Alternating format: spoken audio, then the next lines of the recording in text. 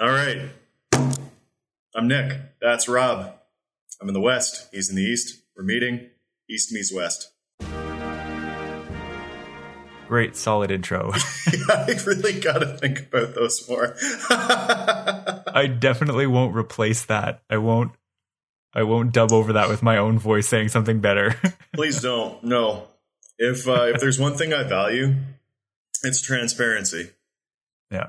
Yeah. Intellectual honesty. So, good to see you, Rob. It's great to see you. I'm glad we can actually see each other on occasions such as these. Right? Yeah. How you doing? I'm doing well. It started snowing pretty heavily in the last couple of hours here. Oh, so the right. bus ride home. The bus ride home was kind of a nightmare. That's the whole eastern seaboard moving inward, I guess. Yeah. We always get, I think it hit New York and Boston area less hard than they were thinking, but still fairly hard. And then Montreal yesterday and now here. Mm-hmm. Well, that's great. It's fine. Meanwhile, in Calgary, it's been above zero for I guess a week now. We had a couple days where it was 14. Oh, it was beautiful. Is that even a Chinook, or is that just no? I think this is warm weather. I'm pretty sure this is from the El Nino. Okay. It's all to do with weather reporting. Maybe we could talk about that later. What do you think? Yeah, we'll talk about that. Good foreshadowing. Yeah, awesome, right? I should be a host. You should be. So, follow up. Yeah, we had some stuff to talk about the last episode. Yeah. In typical fashion, I was entirely wrong about the date of the civic holiday. Having not listened to the episode in quite a while, and not being sure exactly when the civic holiday is. You didn't even look? No. I just realized that the holiday I was probably talking about was Labor Day or something. Probably, but yeah, civic holiday is in August. It's the first weekend in August. Yeah. The first Monday in August. But I think I was referencing Family Day or something last time. It's very possible. God forbid if someone is marathoning these sometime in the future, just tweet at us. They're going to be so disappointed. Tell us what in heaven's name I was talking about. Because if I'm being realistic, I'm not going to go back and look. No, and I wouldn't expect you to. Yeah. You left yourself this note from the past, and you just don't remember anymore. Yeah, past Nick left this thinking, that future Nick can deal with this. He's a sucker. You might have been talking about Victoria Day, too. Victoria Day? No, that's May 24. Yeah. I don't know. 24th of Labor May. Day seems most likely. The 24th of May is the Queen's holiday, and if you don't give us a holiday, we'll all run away. Yeah. Except it's almost never on the actual 24th. Well, no, they give you a long weekend because the Queen. Yeah. Nothing to follow up the Queen, just the Queen. Just the Queen. Yeah. But yeah, civic holiday is the first Monday in August. Okay. That might have been what I was talking about. I'm sure it is. Yeah. There's just no context for it. Yeah. And Family Day is in February. Anyway, we also talked about One Party Alberta. We did. We got a quick debrief on it. We did. Friend of the show and co-host in the Unwind Media Empire, Mike Attrell. Attrell? Yep. Attrell? Both. Either one's fine. So Mike. That's what he would say. Mike, yes. Mike said we did okay. And yeah. I am prepared to take his word for it. So there's no actual follow-up. It's just, we did good. Well, because we said last time that we would keep talking about it. Yeah. If we had gotten it blatantly wrong. And our viewers are as vocal as they are many. So guess we'll leave it there. Told we're right. Yeah. Yeah. That being said, if you want a debrief on the One Party Alberta idea, go and watch or listen to the last episode. About the last 20 minutes or so, we get into it. Yeah, it sounds about right. Yeah. And last item of follow-up, the beer store in Ontario has changed some rules for small breweries. And they have. I'm pretty excited. Are you? I actually am. Was it one of us posted this so long ago? I think it was probably me, but it was after a discussion between the two of us. Yeah, I think it had something to do with listing prices, didn't it? Yeah, and the ownership of the beer store itself, the board of directors. Oh yes, that's right. They're giving seats to smaller breweries on the board of directors. Yep. However, still not, a real power position. No. Just kind of like, I mean, obviously they pay attention to the news. Obviously they realize that everyone is upset with them. And I don't know. I think this is less about real change and more about saving face, but that is entirely my opinion. No, I think that's a fair opinion. There was a story today, I believe it was in the Ottawa Citizen, but I can't find it right now. But it was a poll that was taken about the beer store and trying to find out if people were actually aware of who owns the beer store. And apparently people overwhelmingly thought that it was owned by Canadian breweries. And they were overwhelmingly upset when they were told what is actually the case. Yeah. That there's an international conglomerate that owns it. Mm-hmm. Oh, there it is. But yeah, so now it used to be, I don't even know what it used to be, but now anyways, there are 5 seats on the board of directors that are taken up by InBev. There are 5 with Molson Coors, and then there are 2 from Sapporo. And the remaining 3 seats, because there's 15 in total, will go to small craft breweries. They'll be able to vie for those seats. I like to think of it as kind of the security council of the Alberta beer, or the Ontario beer system. So 5 Molson Coors, 5 InBev, 2 Sapporo. Yep. Those comprising the, I guess, founders or whatever of Brewers Retail, and another Sapporo-sized portion for, I guess, everyone else. Yeah. So, not even, like, I guess, tiebreaker size. Yeah, I mean, I don't even think, it's not even tiebreaker size. It's enough that if the 2 big guys want their way, they're going to get it. Yeah. Like, not a power position, but could be a tiebreaker, maybe. Not really, because there can still be ties. I guess they could vote independently. I don't know. Yeah. So the poll I have here, the findings are that 45% of Ontario thought that the government owns the beer store. 10% correctly knew that it was owned by multinational corporations, and 11% said that it was probably privately owned, which they argue is still a correct answer. And 68% of the poll's respondents disapprove of that situation, the true situation. Yeah. Ooh, and 70% of respondents don't think the beer store's proposal goes far enough, which is interesting because the beer store did a poll as well, and they found the opposite. They thought that it was good. Really? Yeah. A company did its own polling, and they heard what they wanted to hear? That's crazy. You've heard about polls and the differences in what results you get based on the wording of the question, right? Yeah.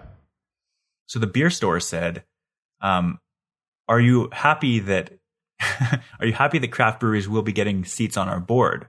To which they said yes. Yeah. And the poll done by this Main Street group told them how many seats they'd be getting, and then they went the other way. Yeah, that sounds about right. Yeah. So that's interesting. Mm-hmm. This isn't follow-up, but this is a technical note. I just changed over to the proper microphone, So look forward to that in the editing process, Rob. Wonderful. That shouldn't be the end of the world if it's like 3 seconds, but we'll I'll deal with that. No, I changed the default. It's having fun. Yeah. So I suppose we'll move on to our first actual talking point. Great. Rob, do you just sit down? You're sitting. Oh, okay. Just be mindful. Do you Hold feel... on. Wait. I'm not mindful yet. Okay. Go ahead. Hit me. What do you feel? Do you feel any like spinning? Any vertigo? A little bit. Should I open my eyes? Yeah, go ahead. Okay. Yeah, a little bit. Why? What's going on? That might be the feeling of our economy spinning out of control and going down. Oh. But correct me if I'm wrong, the gas prices are going down. Like, it's getting cheaper to buy gas. Isn't that a good thing? Well, Rob, you see, the thing about that is oil and gas constitutes a non-trivial fraction of the entire Canadian economy. That's interesting. Yeah. So decreased oil revenues means decreased funding revenue, or decreased government revenue. Government revenue, yeah. Less money being injected into the economy. And that's how that's going. So are there any other effects of this? Well, the Bank of Canada certainly thinks there will be, because they have dropped their overnight lending rate. This is in response to the dropping oil prices. And I believe further, I want to say it was RBC is the first chartered bank to have dropped its prime lending rate. Interesting. Or its lending rate based on prime, which is something else. I'm not entirely sure. I'm so sorry. The prime rate is 3%. Okay. And that hasn't changed in years. Is it? Yeah. Okay. Anyway. I know because I'm paying a loan that's based on it. So. Oh, okay. I believe RBC dropped its lending rate. Okay. Something like that. So, this is an honest question. Do you actually know why they would drop interest rates? They're trying to get people to invest. They're trying to make it less risky to borrow money to stimulate the economy. Yeah, that's part of it. The other part is like if you're just keeping your money in a bank and getting a good interest rate on it, you're not probably likely to spend it. But if your interest rate is lower, you'll probably go, oh, well, I'll just go out and spend it, I suppose. Yeah. So yeah, and this is interesting because the governing Tories have been saying that, they've been saying a few things. When they're defending pipelines, they say that oil is key to the economy. And now when they're talking about the economy potentially going down the drain when oil drops, they're going, no, it's probably fine. It's okay. That's interesting. I don't know if I like that. Well, I believe that point was raised by Evan Solomon when he was grilling a Tory, but not literally, but yeah. So this is one of those times, and it seems to happen with a fair regularity that the governing Conservatives will say something, and then an organization which concerns itself with facts will say something else. Yeah. Like they're like, no, we're probably going to be okay. Don't worry about it. And then the Bank of Canada's like, well, we are dropping interest rates because it's going to get real bad. Not really bad, but the situation, the outlook is not sunshine and rainbows at this juncture. Right. And it's tough for, I think, most people to understand this. I've been seeing a lot. I as we've talked about, I think last week on Future Chat, I do go on Reddit quite a bit. Hold on. Now, Future Chat, is that something that people could find in the Unwind Media empire? It is. If you go to unwindmedia.com, which is more than likely where you are if you're watching this or listening to it, you can just click over because Future Chat will be right there on the right-hand bar. Oh, awesome. That's so convenient. It's so weird that would come up. Yeah, crazy. Anyway. So I've been seeing on Reddit, there's the personal finance subreddit. There are people freaking out because either they work in Canada and are getting paid in US dollars just based on what they're doing, or vice versa. They're living in the US but getting paid in Canadian. Ooh, and just that'd suck for them. Yeah. So there's a lot that goes into, because if our dollar goes down, it's our dollar going down in relation to other currencies. Mm-hmm. And we've been doing pretty well the last 5 years or so. There was a period there for a bit where we were actually above the American dollar, but now we're back down to 80 cents, which is a pretty. Tom Mulcair actually, he said we have Dutch disease, and I didn't know what that was, so I tried to look it up. Apparently, does it have anything to do with tulips? You'd assume so, but no. Okay. It has to do with, I guess there's an economic situation in which one section of the Netherlands produces a lot of tulips. It's oil, not tulips. And the rest doesn't. So yeah. Okay. What you would normally suppose would happen is if the economy starts going in the tank, the dollar will drop. But then when you buy something in Canada, you have to use Canadian currency.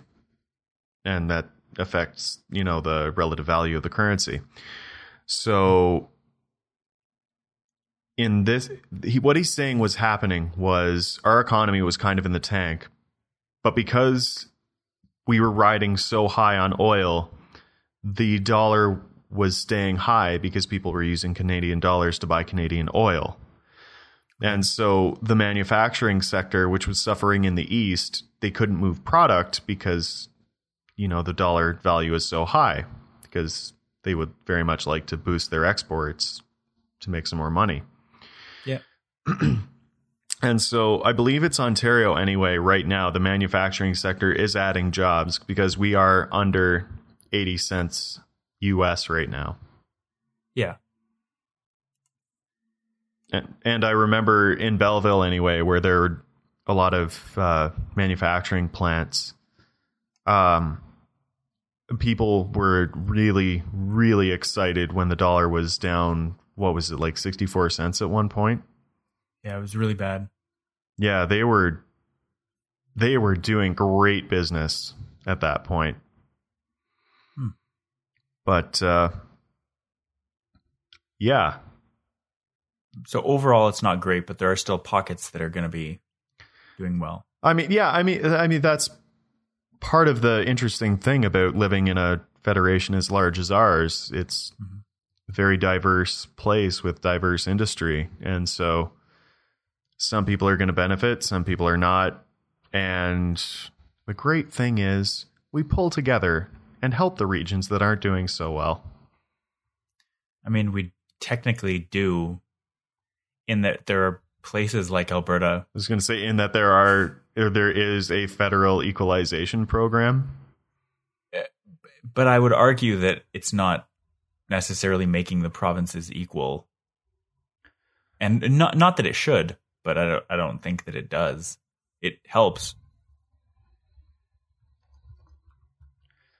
Well, it's more based off like public services and things like that, as far as I understand it.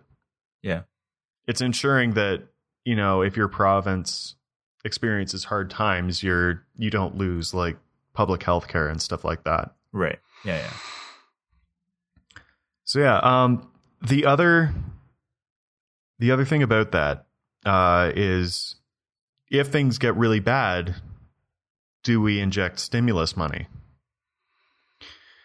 And I'm pretty sure, I'm not 100% certain on this, but I'm pretty sure they suggested that income splitting could be a viable method of stimulus.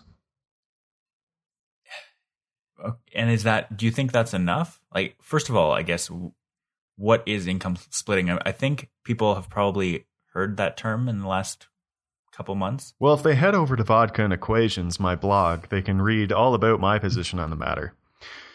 But income splitting is,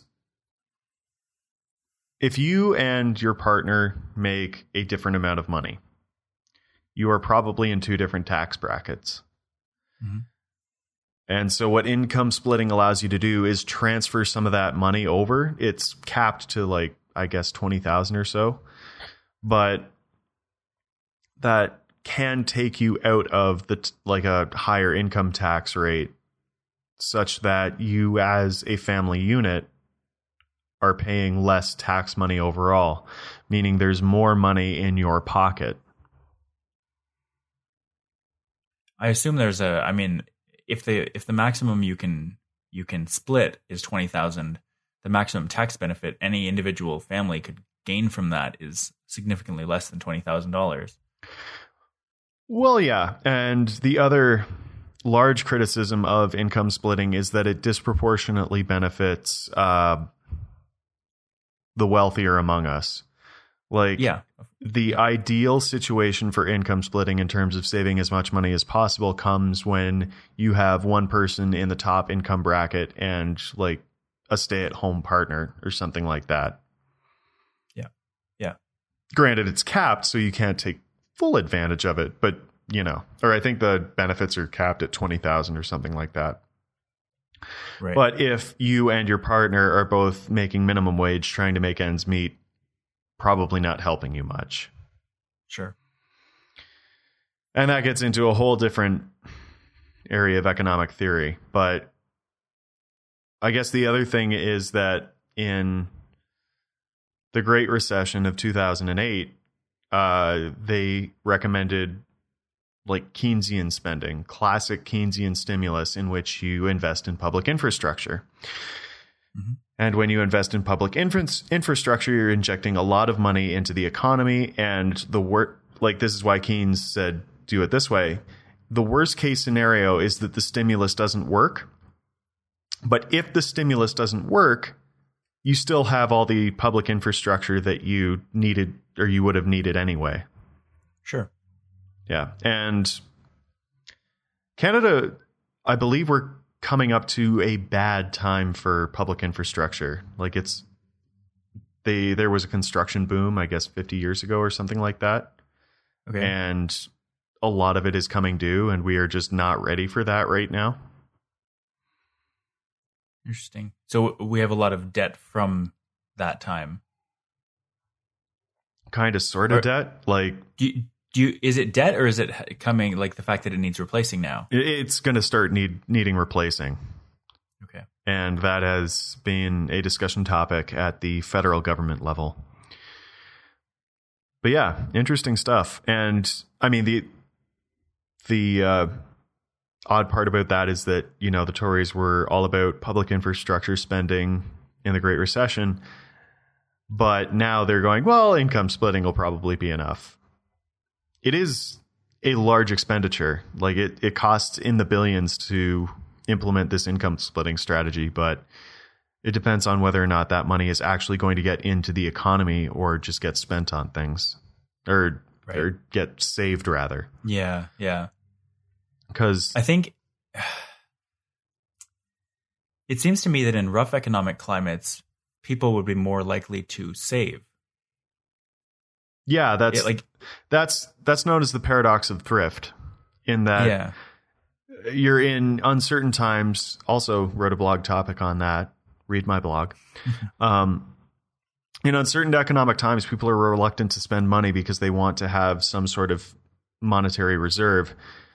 And companies do exactly the same thing. But the problem is that when nobody spends money because everyone's afraid, no money is changing hands and the economy is just going to kind of peter out.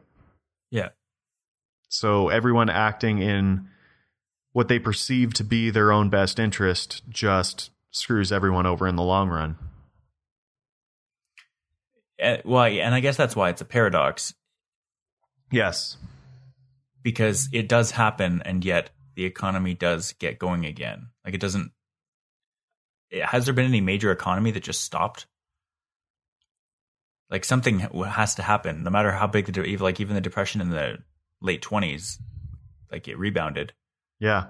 And man, or late 30s. It was the dirty 30s. Well, no, I mean the collapse was in the late 20s. Yeah. Sorry. Yeah. Listened to a great podcast on that recently. NPR's Planet Money did I bet 2-part episode. Words. They did 2 episodes on the gold standard, and economists today widely credit the abandonment of the gold standard as the turning point in the Great Depression. Yeah. Interesting. We can talk about that too later, like the fact that our dollar is dropping. That's a good talking point. One moment. Yeah. I'm just gonna edit this document here. You talk for a second. That is putting me on the spot very hard. I guess from my perspective, I'm trying to like I haven't been an adult really in a time where there was financial hardship, like in a recession or any real like. The last time in 2008, I was still in school, so I was on student loans, and so also, for me, it was more. I remember that happening, and just a lot of restaurants dropped prices because they wanted to get people in the door. And for someone who was just living on student loans anyway, man, that was great. Did restaurants actually drop prices? I thought that was when they started implementing things like $5 footlongs and the value menu at McDonald's. That kind of thing. Okay. Yeah. McDoubles were born. Oh, that's a key part of my life right there. Yeah. You remember back in 2006 when we started university and like you could go to a restaurant, a pub and get like a hamburger and fries for $8 or $9. And now it's like $15. Yeah. Good times. For those of you on the audio podcast, I'm looking wistfully into the distance. I think they can hear that. Okay. They can hear where I'm looking? Yeah. I know I could. Well, I'm glad. But so what's our final verdict on the economy? Do you think that they should do other stimulus than income splitting, or is that going to be enough? Is that not going to matter? I will just go ahead and put my colors on my sleeve. I don't think income splitting is going to work, especially as a stimulus method. I don't really think they should be doing income splitting. You can read about why on my blog. But I mean, even Jim Flaherty, the now deceased finance minister, former finance minister, because he is deceased. He was key in designing the system, but literally towards the end of his life, he did a press conference in which he said, "Listen, this is going to cost a lot of money, and it's not necessarily benefiting the people we need to be helping, and I'm not sure we should be doing this," was basically the long and short of what he said. And I mean, in a party as whipped as the Conservatives are right now, or the Conservative Party is right now, that's a pretty bold statement. Yeah. And I don't even know. Like, if we do have another round of stimulus, I think it should be based on infrastructure and research and development. Yeah, I mean, we've talked before about how the Canadian government's, well, the Harper government's response to scientific research and basic research and development has kind of caused the research community to revolt, to avoid stagnating completely. Yeah. So to their credit, to their small credit at least, there are a couple of pretty big new initiatives coming out. There's NSERC 2020 is a program that they've that NSERC has put forward as a sort of vision for the future of scientific funding in Canada. And there's a lot of things to look forward to over the next 5 years.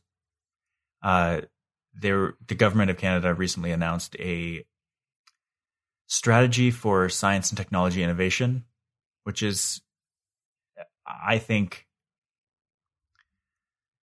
again, we've talked about this before. There's a big focus on things like involving colleges in this research and involving businesses as well. There is incentive to try to make money off of research eventually, which isn't necessarily a bad thing, but I think it's a misguided goal of research. The research shouldn't have a goal of making money. It should have a goal of bettering the world in some way. Yeah. And I mean, I believe in that future chat episode, we also did talk about the fact that if you spend a lot of money on basic research and development, you can make an awful lot of money off of that in the long run. Yeah, absolutely. And so I'm looking forward to some of the changes coming through. They recently announced the Canada First Excellence Research Fund. And so that is a lot of money going towards Canadian research, like in the hundreds of millions of dollars a year. Oh, nice. Eventually, by 2020, it's supposed to hit, I think it hits 200 million a year. But so it ramps up. But I'm really looking forward to the increases that sort of getting back to where Canadian researchers would like the levels to be. People always say, oh, the government's cutting funding for scientists, pure scientists. Well, of course, pure scientists are going to hate that because they're losing their jobs. But they fail to realize that these researchers aren't sitting there curmudgeonly holding on to this money. They're spending it on equipment. They're spending it on research. They're doing things that they love that require investment. Yeah. They're not personally gaining a ton from doing this research. They're just they work hard. They have their salary, and that's their salary. Yeah. But everything else that comes in is research funding. Like, I don't even think they can access it if they want to. They just have to spend it. They can spend it on things like researchers, like grad students. And, yeah. But I mean, and so in that sense, they're able to put money into people, like make people wealthier than they would be. But I would argue again, that's a good thing because I think some of our universities are doing really, really well in the research community, but some of them have been falling as well in the rankings. And so having people, especially people like grad students and PhDs and postdocs, I mean, having them getting hands-on experience in a lab can only be a good thing. Yeah, well, when you have skilled workers in your workforce, that's probably a good thing, and that's part of why the NRC is great, in my opinion. Yeah, absolutely. Even at its most base level, developing workers for a better workforce for tomorrow. Yeah. And go ahead. Sorry, this could potentially be a nice segue. Where do you want to go with this? I'll say one more thing about the economy, and I've talked about basic income before. Mm-hmm. I haven't in all the months, I guess, because I maybe vaguely heard about basic income, but since I really started looking at it, I haven't seen a lot of downsides to the proposal of giving every citizen in Canada a certain basic level of income, giving them money. And other than the fact that it will be so expensive. It's an expensive proposition if you think about keeping everything else in the economy the exact same. Yeah.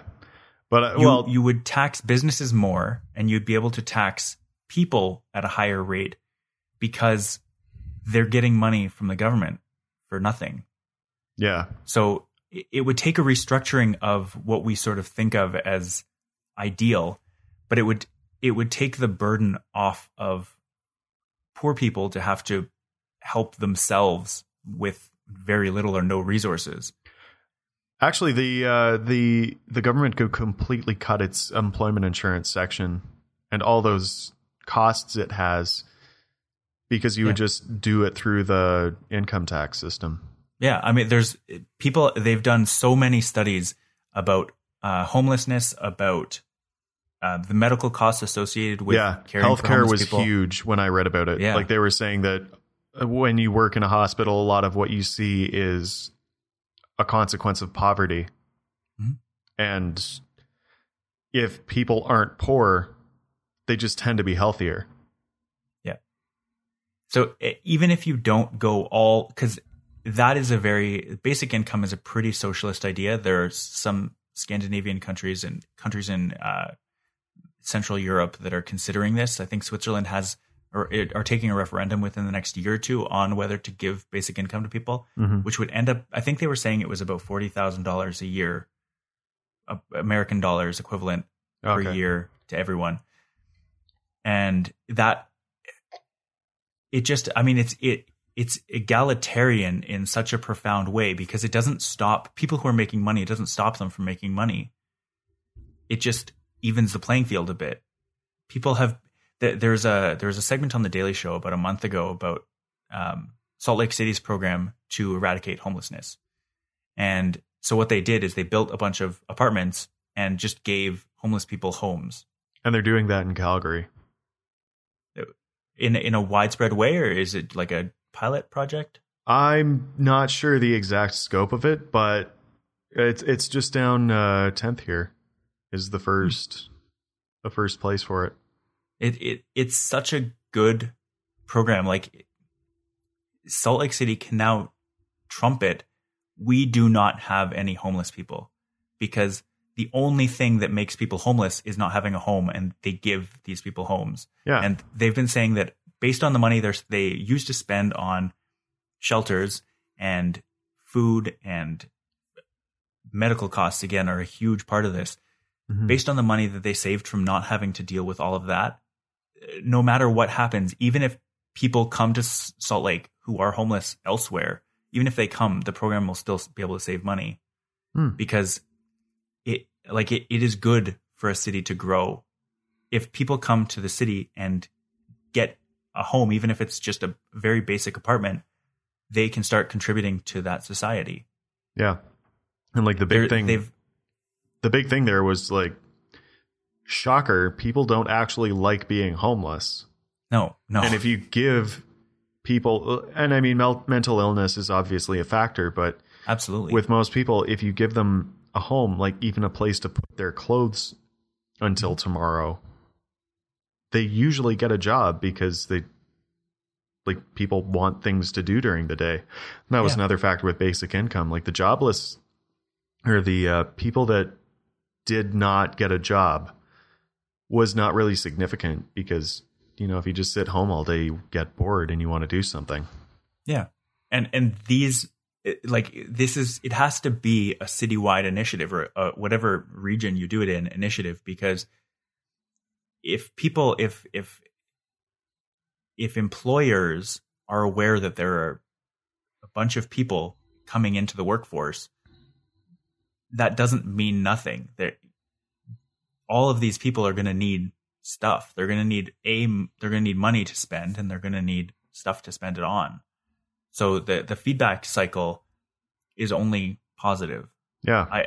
I've yet to see any negative results stemming from anybody doing an experiment like this. And the studies that have been done and the pilot projects that have been done have been overwhelmingly positive. Mm-hmm. Mm-hmm. Yeah. Agreed. But basic income is an extension of that idea. Not only I love the idea of giving people housing, for instance. I love the idea of giving people tangible things to better themselves, because there are some people, there's a subset of any society, any culture, that doesn't necessarily know what they need to thrive. And so if you give someone a home as opposed to the money to go rent an apartment, you can't really mooch off of that system. Mm-hmm. You're not going to stay homeless if you have a home to go to. Like, you're not going to, Airbnb it and live on the street. You're going to live in that home and you're going to better yourself. Yeah. So that's all I got on that. You have a segue now? Or can you segue from that? Maybe. We'll try. Okay. So, let's just keep talking. Do you know why the oil prices dropped so badly? Yes. Has something to do with OPEC, I believe. Yeah, OPEC. Yeah. I've heard a couple reasons why they might have dropped prices, but OPEC is the Organization of Petroleum Exporting Countries. They effectively control the price of oil because they are, like, Saudi Arabia is involved and they're the biggest producer of oil. Yeah. But they effectively control the price based on the supply they're willing to put out. Yep. And there have been a couple factors that I've heard. One was from NPR's Planet Money, saying that, one, maybe the members aren't getting along so well, and that's causing a lack of cohesion in OPEC. Okay. And another factor is that, like, the small players, like, there's one in South America. I can't think of the name off the top of my head. They would like the price of oil to stay high forever because they have limited oil reserves and they would like to make as much money as possible off of that. Sure. That makes completely logical sense. Yes, and it makes logical sense for everyone. However, if you are a big player like the Saudis and you see that oil prices are really high, and the effect of that is fracking in the United States, which has made the United States a net energy exporter. But the only reason that they frack, because it's comparatively, it's a very intensive process. And the only reason they can do that is that the price of energy is high. So if you're the Saudis, you say, hey, maybe we'll just cut our opponent or our competition off at the knees and drop the price of oil by, like, what has it gone down now? $50 a barrel or something like that? That sounds about right. Yeah, I don't think it's even bottomed out yet. I think it's still. I think it's still falling. The prices here, at least in Ontario, have somewhat stabilized at around 80 or 90 cents. But yeah, that sounds about right. Yeah, but so that's one reason. The next reason I heard was, if this were legal, I would say it's hearsay. But apparently it could be partially to do with the sanctions on Russia, and maybe the Middle East is upset with Russia's actions. And Russia makes an awful lot of its money from natural gas and some oil, I think. They sell natural gas to the rest of Europe anyway. Okay. And, like, Russia is suffering from this. That much is true. But if they were upset with Russia, good way to hit them would be with energy prices. Right. And so while energy prices are low, there are people in Canada who are calling for a carbon tax. Because they're saying, energy prices have come way down. People are going to be... Basic economics would suggest that people are going to be buying a lot more of this product.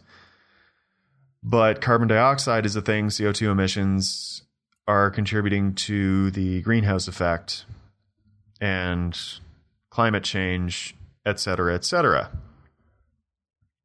So, Harper has said that regulating the industry would be quote-unquote crazy right now because they're being hit kind of hard here. Right. Like, there's a lot of stories in Alberta about oil companies cutting jobs right now. Yeah. Yeah. And at the same time, Ontario is already looking at implementing a carbon tax. So, for starters, what are your thoughts just off the top? So, the concept of carbon tax, it seems misguided at best. It seems like people trying to come up with the best of, like, trying to please everyone. But in reality, the people who are sort of against the notion of anthropogenic climate change, that we're actually doing it, it doesn't please them. I mean, it kind of placates them, but it doesn't please them. And big business doesn't want to have to deal with a carbon tax. So it's not really for anyone. Nobody is really happy with the way it's been proposed. Okay. So I don't know if you're aware of this, but Australia had a carbon tax. They tried it out for a year or two. Interesting. And just recently stopped doing it. Okay. There was word that what I've heard since is that it worked. It reduced emissions while it was instituted, but politically it's pretty bad. It looks bad. And well, in other situations like gun control, Australia has been kind of a bastion of amazingness in the fact that the politicians that enacted the gun control laws that Australia currently has are no longer in politics because they were run out of office because they did something unpopular. But the crime rate or the gun what would you even call it? The gun incident rate has fallen off a cliff since they enacted those laws. So for them, it was worth it to put those laws in place, even if it was unpopular politically. And so the carbon tax thing, I think Australia is kind of moving towards more of the American model of politics, which is that people will do anything it takes to stay in office. And so if a carbon tax is unpopular, even if it's working, you can spin it to say, oh, for whatever reason, we're not going to do it anymore.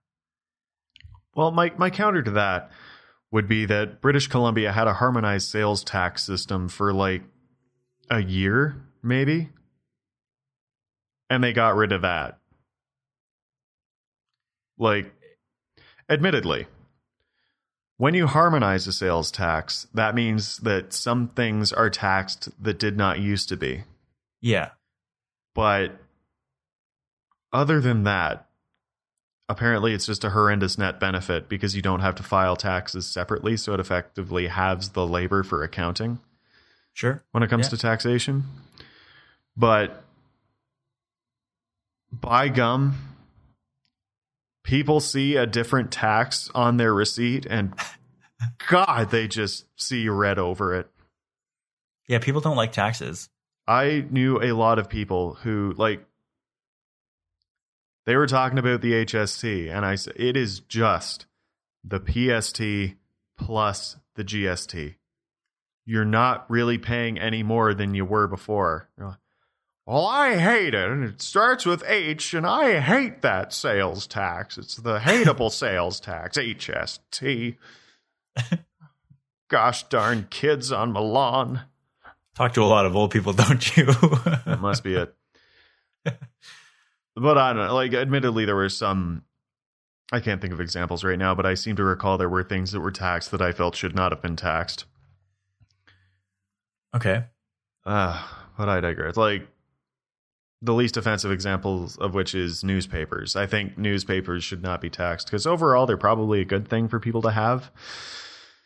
You know what? I'm going to go the other way on that because internet.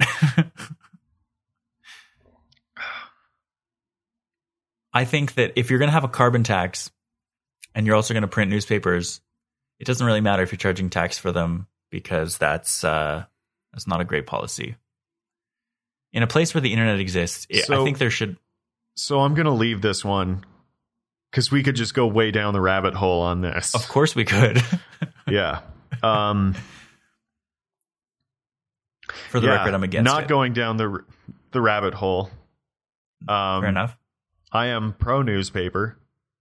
Well, I'm pro newspaper too. I'm just against printing stuff. Details. Okay. Yeah. God, what was I even talking about? Oh, carbon tax. We're talking about carbon tax. Yeah, okay. Oh, we're off the rails. I don't even know that I really answered your question about carbon tax. Oh, yeah. In Canada. Aussies. got chased out of office, but it seems to have worked. You're not sure who it's pleasing. It did work, but now they're back to not having it, so it's going to go away again. So the people who really like a carbon tax are economists. Yeah, of course. Because, of course, yes. They're the ones proposing it. Well, yeah. But I mean, the idea being that if you want to curb consumption, you can do it through taxation. Yeah. Taxation curbs consumption. Yep. But so Ontario's looking at implementing one, a carbon tax or perhaps cap and trade. But that's mostly on, I guess, industries on the whole. Yeah. So you cap emissions, but then you have a certain amount of credits. It allows you to emit a certain amount. And they just cut off the supply after a while, so people trade their credits for money. Right. And it worked really well for stopping chlorofluorocarbons. Stopping them completely now. And I think sulfur emissions. Okay. It might have been sulfur emissions, actually. Acid rain. Yeah. So there are a couple models of a carbon tax in Canada right now. And they are both in the West. British Columbia's, I've actually read several articles absolutely praising British Columbia's carbon tax. Because they implement a zero-sum model that has been proposed by other economists that I've heard about and liked, independently of knowing that BC implements this system. So apparently what British Columbia does is they put a price on carbon fuel, like for cars and stuff like that. This is separate from gas tax. I think so. Okay. I'll go through it. It's another aspect of gas tax. Okay. So they have an additional price on carbon, and people pay it when they go to the pumps. It might not apply to airline fuel, but et cetera, et cetera. Okay. What they do at the end of it, they take all the money that they have collected from the carbon tax and they distribute it to the tax base. So say you are like, the people who would benefit most would be city dwellers who probably don't spend that much on fuel. Okay. They get the average amount and will probably come out ahead because they haven't spent very much. On the other hand, people in rural areas might be hit harder because they tend to drive a lot more. They travel by car more, end up paying more carbon tax, get less back, so they're not as far ahead. But the idea being that for the average citizen, it is a zero-sum model. So you pay a certain amount in, you get that amount back, but it just comes off your income taxes. Okay. So the idea there is that you haven't put a horrendous tax burden on the citizenry, but you've still increased the initial out-of-pocket expense for it, which tends to curb consumption.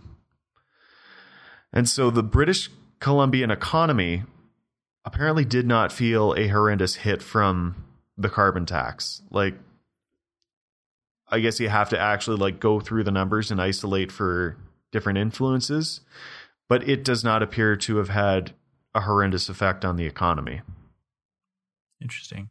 Yeah. I'm really sad that system works. Are you? Because from what you've said, it's effectively the same. Like there's no benefit, but it curbs except consumption. That you get the money later. Like no. I mean, it does. Less gas, which is that is the objective, is that people will buy less gas, and they gradually ramp up this gas tax until it becomes pretty expensive to buy gas. Yeah. Well, just like they've done with cigarettes, for instance.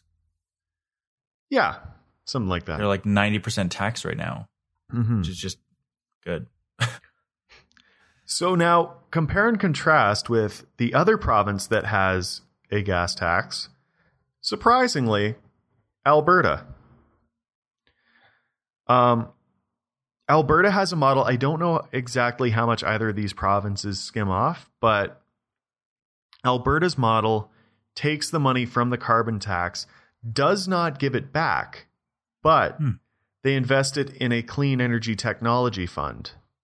So they're actively funding research into, I guess, renewable fuels and stuff like that, renewable and sustainable. Okay. And so they're saying, yeah, we're riding high on oil right now, but we gotta be ready for the next step. So, I mean, you and I are huge fans of R&D spending. Read my blog. That we are. And yeah, there's also the issue of how much of a tax do you actually need to curb consumption? Yeah. And I think the highest figure I've seen is 40 cents. Like, to really buckle down on it, it's got to be 40 cents a liter. Okay. But I feel like I've heard economists say it can be as low as 6 or something like that, and you will have a dramatic effect. So this carbon tax you're talking about is just the consumer aspect when it comes to gas at the pump. There's no what you're specifically talking about right now has nothing to do with industry using carbon non-neutral processes. I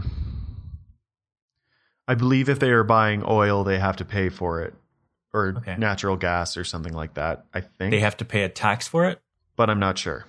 Okay. Well, they would. I guess ideally they would pay the same amount, right? Because in that instance, it seems like the government's taxing multiple times for the same oil, the same gas, the same petroleum product. If the company or the corporation that is refining this oil is paying a tax on it, and then the consumer is paying a tax on it as well, it's the same. I'm not sure how much the extraction industries actually pay. They do pay. The amount I know they pay for a fact is a fee that goes to the National Energy Board, to the regulator. Okay. Because in Canada, we feel that allowing industries to regulate themselves is probably a bad idea when public safety is at stake. Yeah, I think that's fair. Mm-hmm. But I'm not sure what or how much else they pay into anything. Interesting. Certainly, I think they would pay income taxes or corporate taxes. Right. Which increases the more they sell. Of course. Mm-hmm. Yeah. So, yeah, what do you think? Because those are two models that I think have so much potential. Yeah, so I like the idea of a carbon tax. I'm not sure. Like, I personally wouldn't have much to, unless the carbon tax was on like the gas we use to heat our home. I don't know that it would do much. I don't have a car, so I'm assuming there wouldn't be any gas or carbon tax built into public transit cost, because that's the whole model of public transit, is that it is better for the environment. I'm not sure. Although if they increase the prices of buses, maybe LRT would go in, which would be awesome.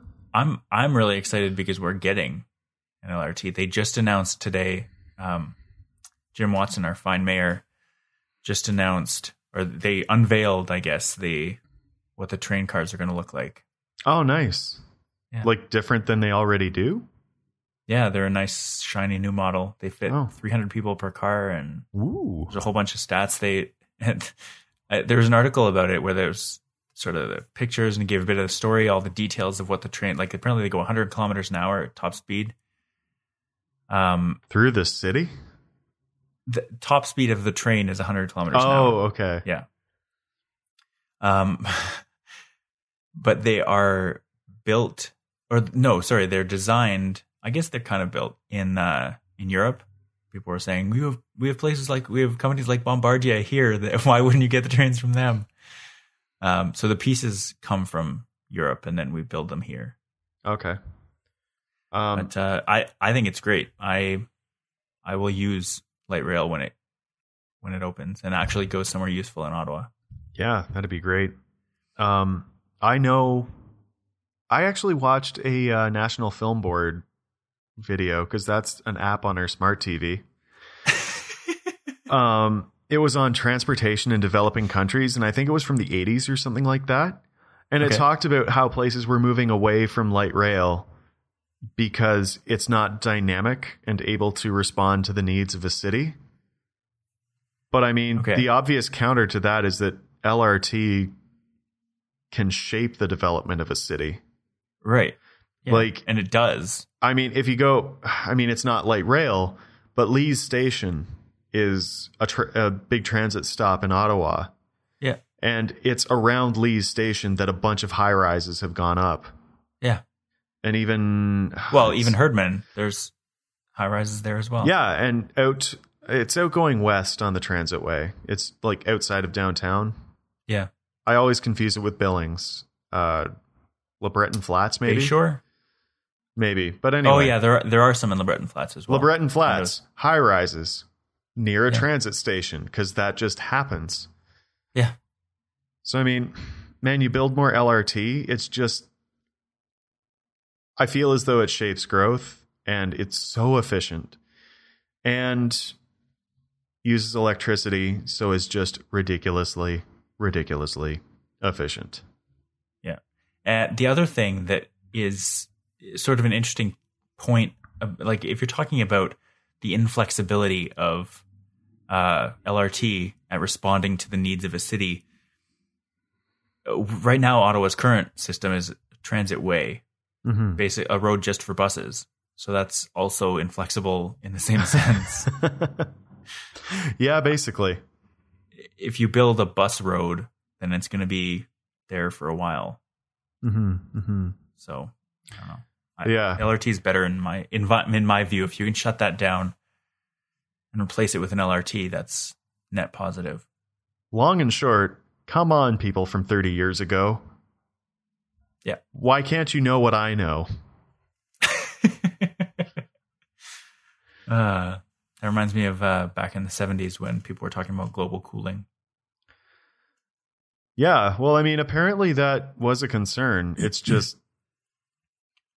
there wasn't a lot of widespread scientific support for it. Yeah.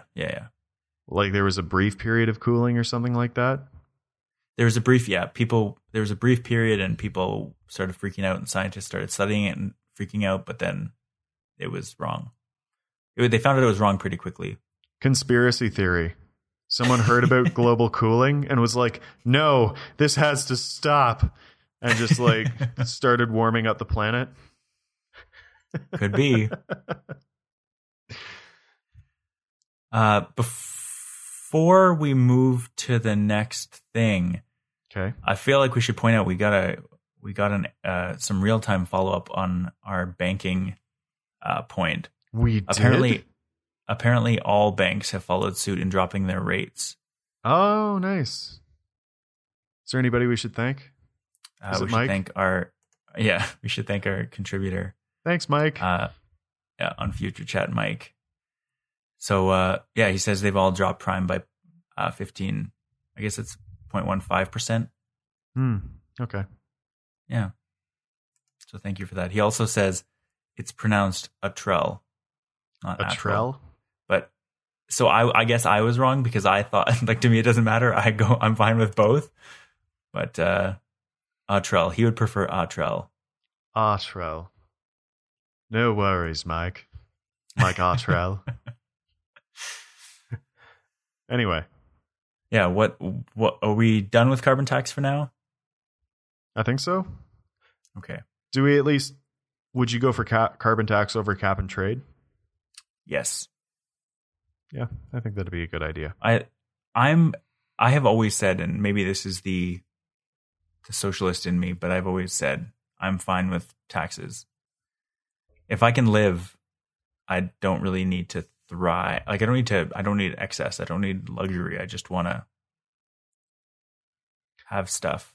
Well, it's also nice when you pay taxes and you get things like public infrastructure, like roads leading to your house and things like that. But light posts, details, mail. Yeah. Well, I don't know.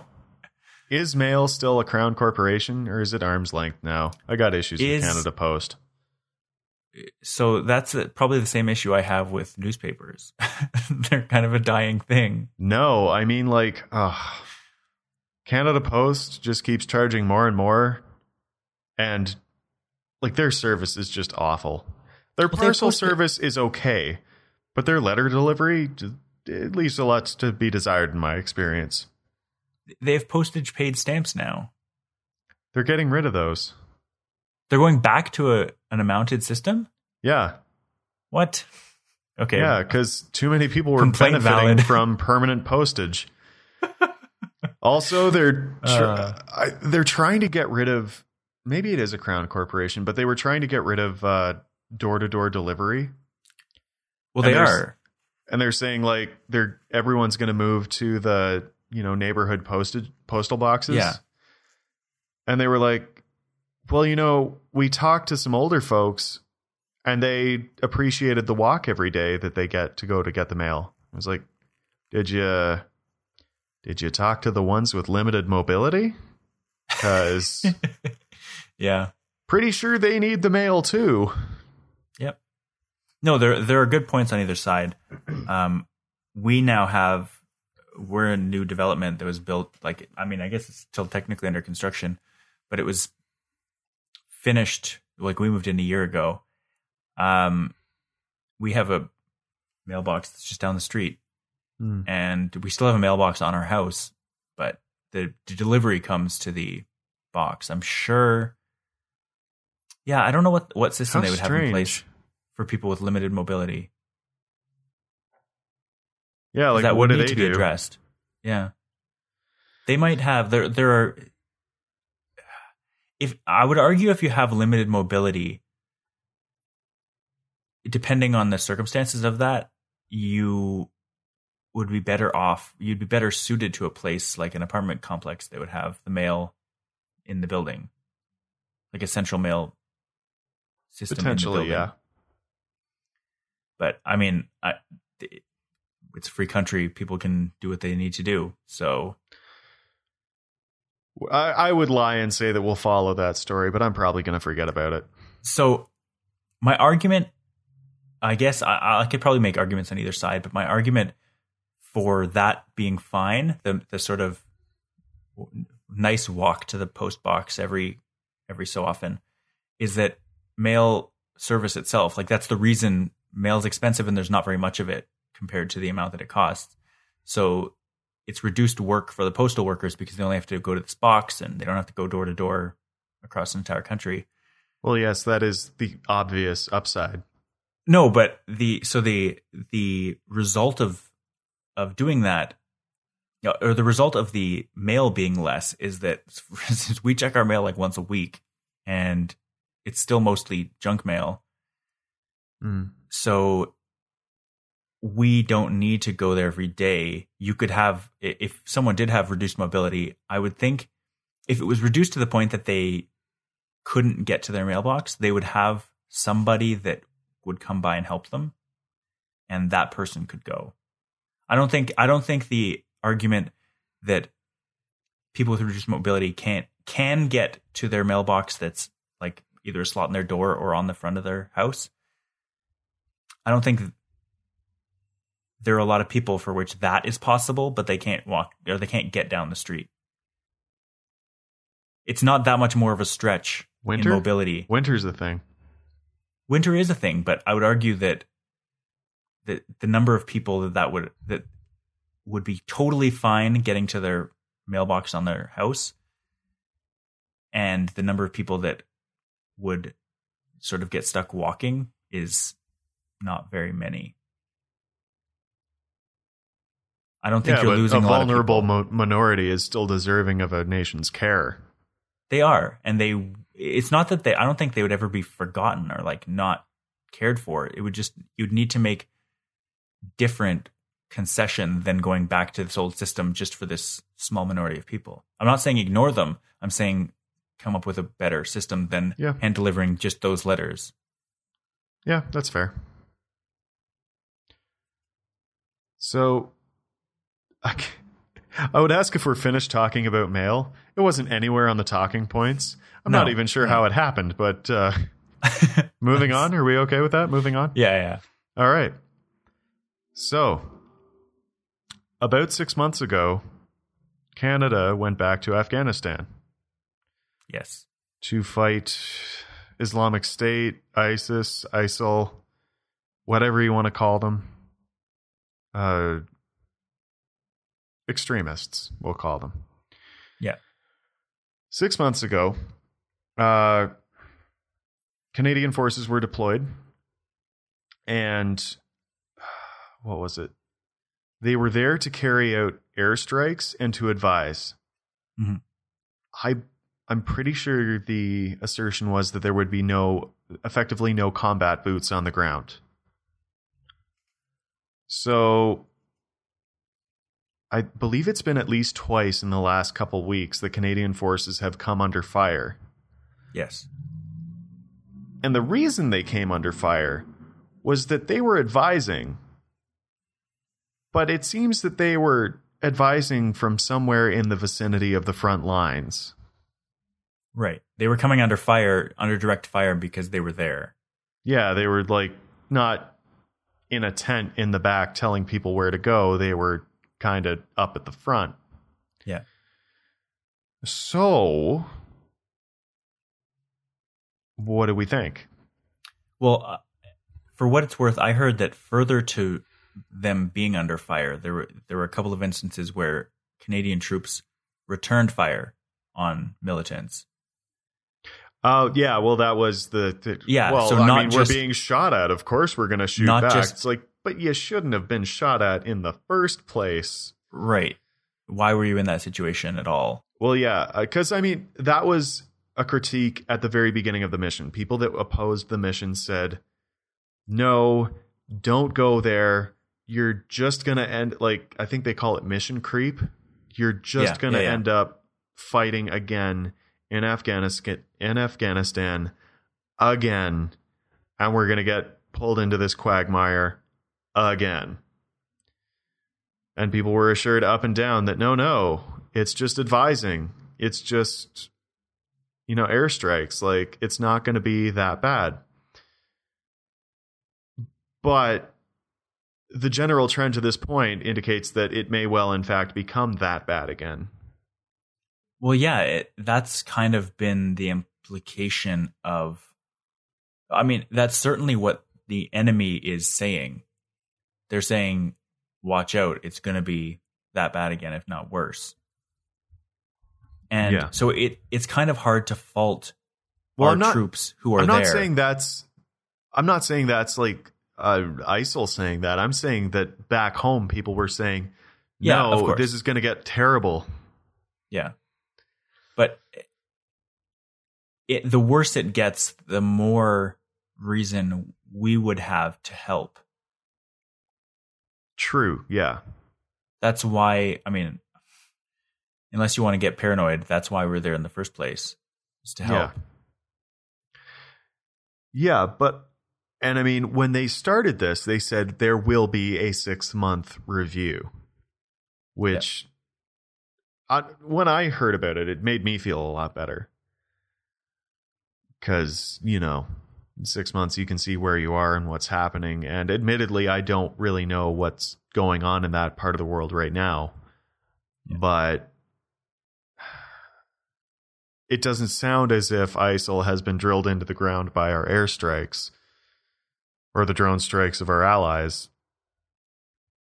Yeah. And although I've heard mostly good things from that mission overall. It seems like it's at least working. They're not just going on sort of unrestrained, unstopped.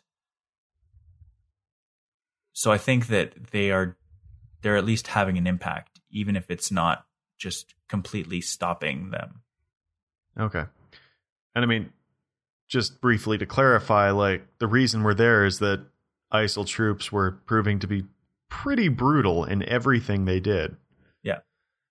Like, not a sunshine and lollipops kind of sort of crowd. No, not at all. Although, I mean, the Schadenfreude fodder has been out there. Like, the teenagers that went over to join ISIS and then went, I can't charge my iPhone here? Ugh, this is awful. Yeah. I'm sure the irony is lost on them. Or, I don't know, I think there were some teen girls that went over, and I don't know what they expected. Yeah. Like, Islamic extremists aren't known for treating women well. Yeah. So what do you think is going to happen here? I think, I mean, if you asked me this 5 or 10 years ago, probably I would say if you asked me 10 years ago, I would say, well, who are you, Nick? Who are you? How do I know your name's Nick? I have all my memories, but I won't have met you for another like 5 years now. I don't think you have a good conception of how long time is. So I used to think that you could just, like, if you left a war zone, that was like, if Canada, for instance, left a war zone in the Middle East, there would be little to no implications for any Canadian. Yeah. I used to think that it was a thing, like you would get everyone on planes and they would fly away and the problem for us would be gone. I no longer feel that way. I've been watching this happen, the Iraq War, the Afghanistan War. I've been watching them happen for going on 12 years or 13 years now.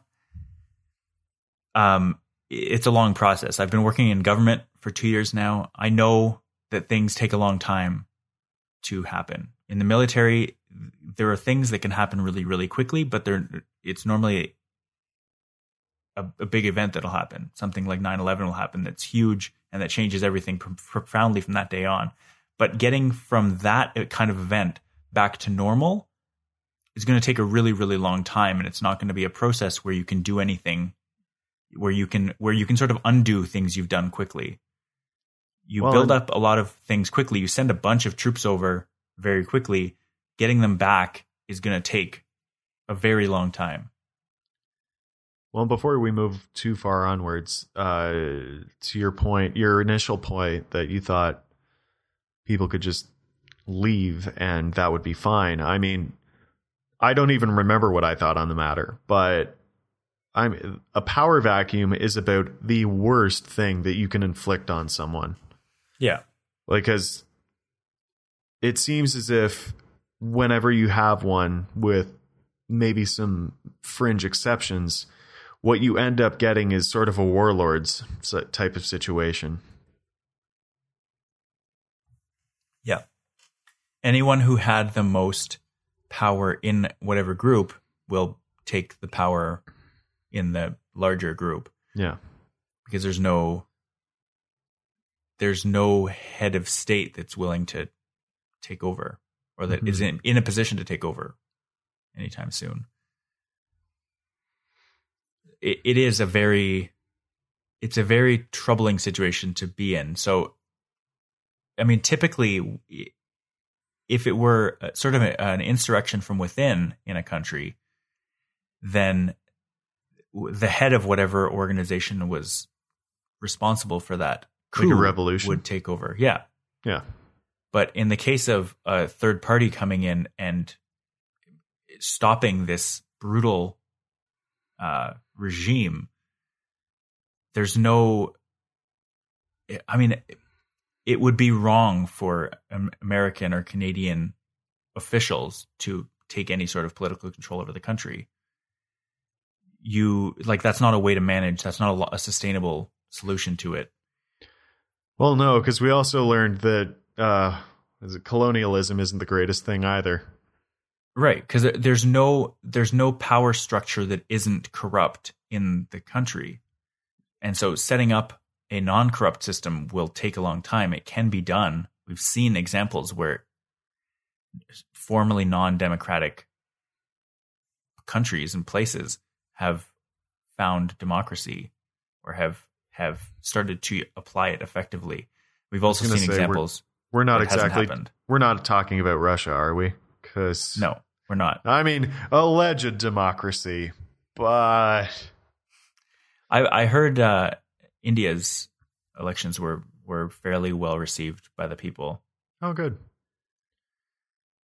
Whether or not that's actually true, I guess will be something for history to tell. But yeah, I mean, I've also specifically on Russia, I've read at least one article that suggested that they suspect the vote was rigged.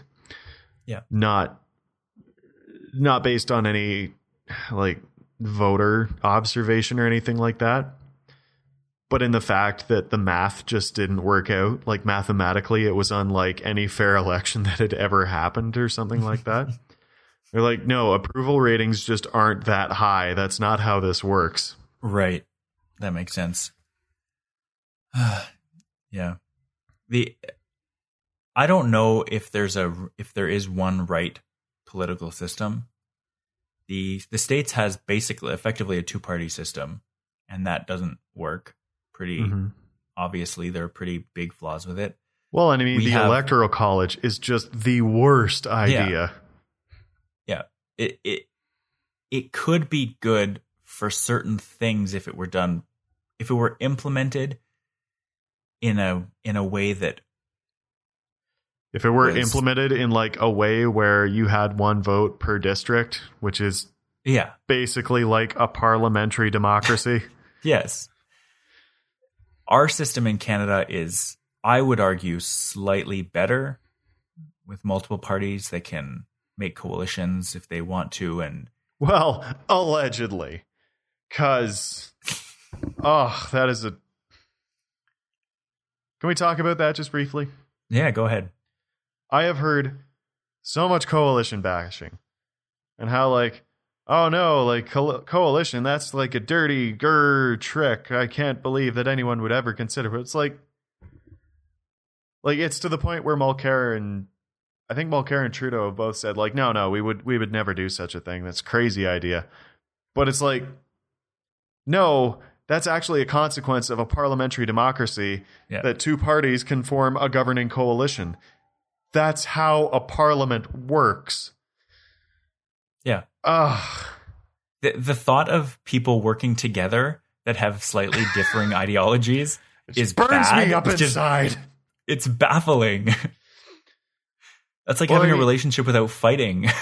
It's effectively what happens in a minority parliament because you need support of one other party. When you have a minority, you need support from one other party to get anything done. Yeah. Which effectively makes it a coalition. Yeah. Normally. Yeah, exactly. If anything gets done, it's because there was a coalition. Yeah. Even if it wasn't a permanent one, it was something. Like a pseudo coalition on that particular vote. Yeah. But no. Coalition government, that's a crazy idea. It could never happen. What a ludicrous idea. Rabble. Moving on. Yeah. But so I guess to conclude that point, I don't know what the best political system is, but the best political system, I think, would be one that almost doesn't give the people who are in power any power. Because it's the power aspect that corrupts politicians. Would you feel better about like a group of small councils? I have a feeling you're going somewhere with this. I'll just let you go ahead and explain to me. So imagine that, like, I don't think it would work on a riding level, but several ridings got together and just had elections and had a governing council rather than just one leader. And then you formed a group of those councils. Yep. And a council of councils, almost. Mm-hmm. And then you would have maybe a higher level council to just, and there is a word for that. Oh, what is it? That council, it's not an English word, but they call it a Soviet. Interesting. And you could found republics on a Soviet of sorts. And so what sort of political ideology would that work best with? Well, it depends, but if those Soviets tended to be socialist, mm-hmm. you could have a union of Soviet socialist republics. Interesting. What do you think, Rob? Is that I mean, it has a pretty nice ring to it, but is there any language that in which most of those words would start with the same letter? Russian? Oh, CCCP? Really? Oh, interesting. That has a really nice ring to it. CCCP. I mean, they're Cyrillic, but to me, they look like CCCP. Yeah. Wouldn't that be nifty? So what you're saying, basically, is that politics is broken and there's no good system. I don't know. Like, even I think philosophically, I forget what course I discussed this in, but they actually looked at different governing strategies, and democracy is actually a perversion of a different / better sort of system. Yeah. I want to say it's related to a monarchy, but not quite. But yeah, I distinctly remember that, and democracy is a perversion of this system. Keep that in mind, guys. Democracy is a perversion of this other better system. I think it had like a monarch at the head to, hand on the tiller kind of thing. Because a monarch doesn't have to be someone from a royal family, right? Monarch just means single leader. I don't know. Like oligarchy is a small group of leaders. Well, an oligarchy, isn't it? Isn't an oligarchy like aren't they usually rich or something like that? They don't have to be. Okay. I think is that a plutocracy where you've got a bunch of rich people at the top? Maybe. What? If anyone listens to this and knows anything about political science they're at all, just tearing their hair out and just screaming at this moment. And to you, I say, I'm so sorry. So sorry. It's okay. Don't worry. Interesting. So oligarchy literally means a few ruling or commanding. Okay. And so so politics all comes down to power. And so it says that the people, these oligarchs, could be distinguished by royalty, wealth, family ties, education, corporate, religious, or military control. Okay. So there's typically a few prominent families who typically pass their influence from one generation to the next, but inheritance is not a necessary condition. They've typically been tyrannical, which makes sense. Yep, checks out. So apparently Aristotle is the one that pioneered the term as a synonym for ruling by the rich, which is plutocracy. Oh, okay. So I like the idea of, okay, so monarchy is one, but oligarchy, I like the idea of there's in here. What about like an elected oligarchy? Sorry? What about like an elected oligarchy? Well, that's what I'm thinking. So it says, I mean, literally in the definition, I understand I realize you don't have to completely adhere to a dictionary definition of something. Like what if there were like 308 people from across Canada that came together? Why are you doing this to me? to rule. And then even you could have an oligarchy within the oligarchy. You could have like from like a ruling group, they could have a few of themselves, and you could call that like a cabinet. Mm-hmm. And I'm having so much fun, Rob. I can tell.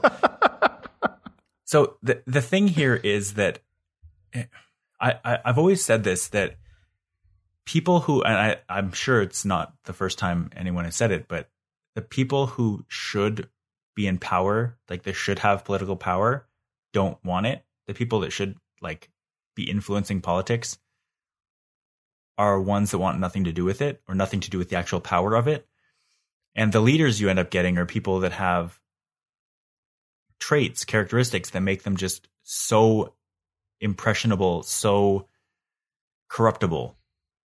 I think it's, oh man, I am thinking of Pierre Elliott Trudeau quoting Plato or something like that. And it was kind of to that point. It was, someone really, really badly wants to be the leader. That person shouldn't be a leader or something like that. Yeah. So Canada had a TV competition called Canada's Smartest Person or something like of that nature. I'm not going to try to say that I'm one of the most intelligent or smartest people in Canada, but I mean, no offense, but I'm pretty sure that's a safe bet. So the thought of going on to a show like that to try to demonstrate that I'm the smartest person doesn't appeal to me in the slightest. Even if there was a slight chance I could find out that I was in fact the smartest person in Canada, I would want nothing to do with a competition where I was trying to prove to people that I was. Well, if I may bring in another quotation, a guy I'm going to school with, he said when he was first starting out in carpentry, cabinet making, he said a guy kind of took him under his wing and said, listen, there will be guys that you see that tell you how great they are. And there will be guys that don't tell you how great they are because they don't have to, because the quality of their work speaks to how good they are, and they don't have to. Yeah. That kind of thing. I like the quote. That's all I'm going to say. Yeah. Yeah. Is this like a pat on the back kind of moment? Because it's like, yeah, we're so smart that like we don't even need to say that we're smart because like I mean, I guess outsiders might view it that way. I don't view it that way. No. Well, I mean, I haven't seen Canada's Smartest Person.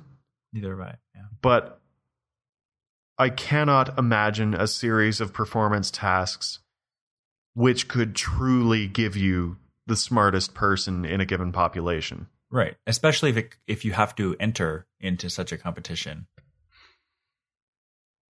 You're not finding the smartest person. You're finding the smartest person that entered.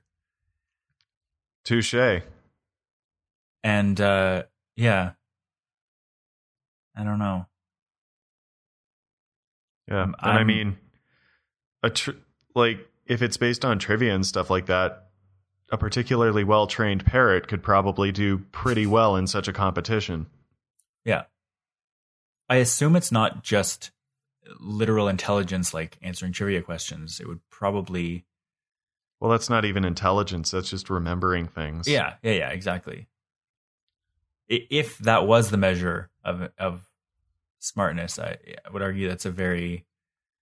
that it's not even accomplishing what you're setting out to try to do and find the smartest person.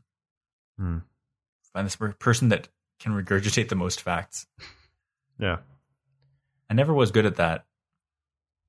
I could never regurgitate facts on command, like any fact. I could remember things that I found interesting. Yeah. No, I've got a similar sort of problem in which I am just a huge fan of useless knowledge, but that knowledge isn't even useful in trivia competitions because they ask completely different questions. So it is truly useless knowledge. Yeah, and there's so much of it. Head's just completely and it's full. Also fascinating. Yeah. So, do you feel like these questions we're asking, wouldn't it be so much easier if we could just look into the future and like I can't not crack up. Why do you feel the need to keep doing this? Like forecast the future. Yeah. So I like the idea, but what if we're not good at forecasting the future?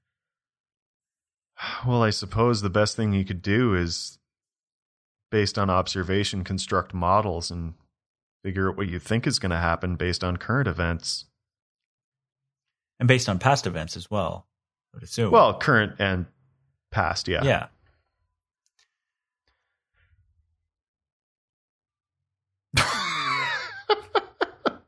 I'm not helping you on this one. So Rob wants to talk about weather forecasting. I do. At least I want to talk about it in light of this week's lack of snowpocalypse that was supposed to hit the eastern seaboard. And even in the worst hit places, it was only about half of what was forecasted. So as I mentioned at the top of the show, we're now getting hit with the snowstorm, the remainder of the snowstorm that slowly moved its way up the eastern seaboard. And people are giving weathermen a lot of slack for getting this forecast so wrong.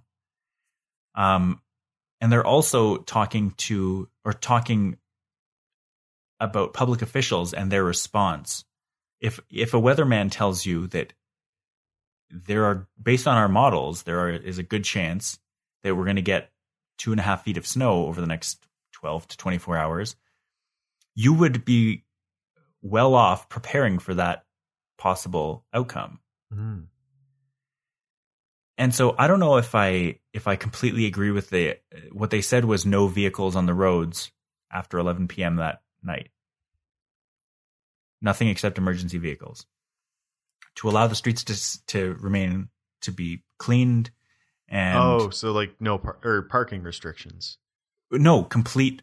There are no vehicles, non-emergency vehicles allowed at all. Because they were. Sorry, when was this? Or did this was? It was in New York. It was. Oh, okay. Sort of that region, but Bill de Blasio, the mayor of New York, mm-hmm. was one of the guys who was saying. Basically, I mean, they all were, but preparing for the very worst just in case. Yeah. They were expecting, I think it was almost hurricane force winds along with a ton of snow. Ooh. And yeah. Ooh. So it's a bad scenario to potentially get yourself into. But it ended up being pretty much a normal blizzard that happened any other year. So, if I could pause briefly here mm-hmm. and say, could we just start calling networks out for being the network that cried snowpocalypse? I think so. How many times have you heard the phrase snowpocalypse since it happened that one year and fizzled and then wasn't really a snowpocalypse? Every time that it's going to snow? Like every year now? Yeah. Maybe a couple times? Yeah. Ugh. And what's interesting is that, I don't know, I feel this was snowpocalypse like. The first snow I experienced in London, Ontario, like the first day, I think it dumped about 50 centimeters of snow. Mm-hmm. And in the next couple days, there were 20 more. So like in the whole system, that was like 70 centimeters of snow. Right. That was a lot of shoveling. But I can't recall snowpocalypse being called before that. Because why would you? Because it just kind of happened. Yeah. And it went, whoo, that was a lot of snow. Yeah. But, yeah. So the whole thing here that I have a problem with is that if forecasts say it's likely that we're going to get a lot of snow, because I'm sure the forecasts for the eastern Boston area in New York did not say we are guaranteeing that there will be this much snow. They were saying the models are predicting a good chance that this much snow will come. Mm-hmm. They could probably predict with almost 100% certainty that it is going to snow, but not they can't get the amount exactly right. There's just too many variables in our atmosphere. Our atmosphere is huge. That it is. So if they predict, so I guess their predictions are based on percentages and all possible outcomes, probabilities. If they go on their nightly broadcast and say, okay, we're going to have snow because that's the most likely prediction. That's the most likely outcome of our predictive models. So there are 4 possible outcomes. They can go on the broadcast and say, there's going to be a ton of snow. Let's prepare for it. And then they prepare for it. And then there's lots of snow and they deal with it. Or they can go, there's going to be lots of snow and then nothing happens. Like there's a regular snowstorm, which is what happened in this case this week. Or they could say, listen, there could be a lot of snow, but don't panic. And then nothing happens, which I'm sure happens quite a bit. That the forecasters, they sort of they set expectations low for the amount of sort of inconvenience this extreme weather will cause. And they're right, and it's fine. And then the other instance would be when they they set expectations low, and then there's a ton of snow that nobody saw coming, or that the forecast saw coming, but it was a very low percentage. And in which case, people can die, people can sort of get caught in a storm, and like really, really bad things can happen. That if you don't have time to prepare for a storm and it's worse than you expect, lives can be lost, damage can be done to property, all that kind of stuff. So in that sense, meteorologists, I think, have a duty to set expectations high and then sort of be able to wipe their brow and say, good thing that bad thing didn't happen. Now let's move on with our lives. Our models are going to get better every time this happens. We'll be able to say with more certainty that it is or isn't happening. It reminds me of a story in Italy. It was a couple of years ago. There was a big earthquake, and some group of Italians that were affected by this earthquake sued seismologists. Oh, man. I remember hearing about that. Right, because they didn't predict this earthquake. And so a bunch of damage was done. But an earthquake isn't something that you can... I mean, first of all, it's not something you can predict. Second of all, if you could predict it, all you could say is don't build your houses or don't build your civilizations on a fault line. You can't say, oh, there's going to be an earthquake 2 weeks from now, so you should just move your house off that fault line. Yeah, like what do you do? Just be sure you're standing outside between the hours of this and this? It makes no sense. And there are all kinds of, like, there's understandings that in places like New Orleans and places like the Netherlands, we are every second of every day, even in the New York subway, we're every day fighting off the elements, either pumping water out actively or building higher and higher dams or ditches or dikes for the water to keep back the water, because these places are literally below sea level. Without constant human intervention, these places would fill with water within a couple days. Yeah. I forget where I was going with that particular point, but it's not on weather people to make you aware of any possible bad thing that could happen based on where you're living. Well, I mean, seismologists, that's a tall order. Yeah. To demand that they predict an earthquake because they study earthquakes, so logically. Yeah. But I mean, as far as meteorologists are concerned, I think that having more knowledge at your disposal is better. And I think that might have been where you were going with that. Yeah. But I mean, it's not their fault that a probabilistic model didn't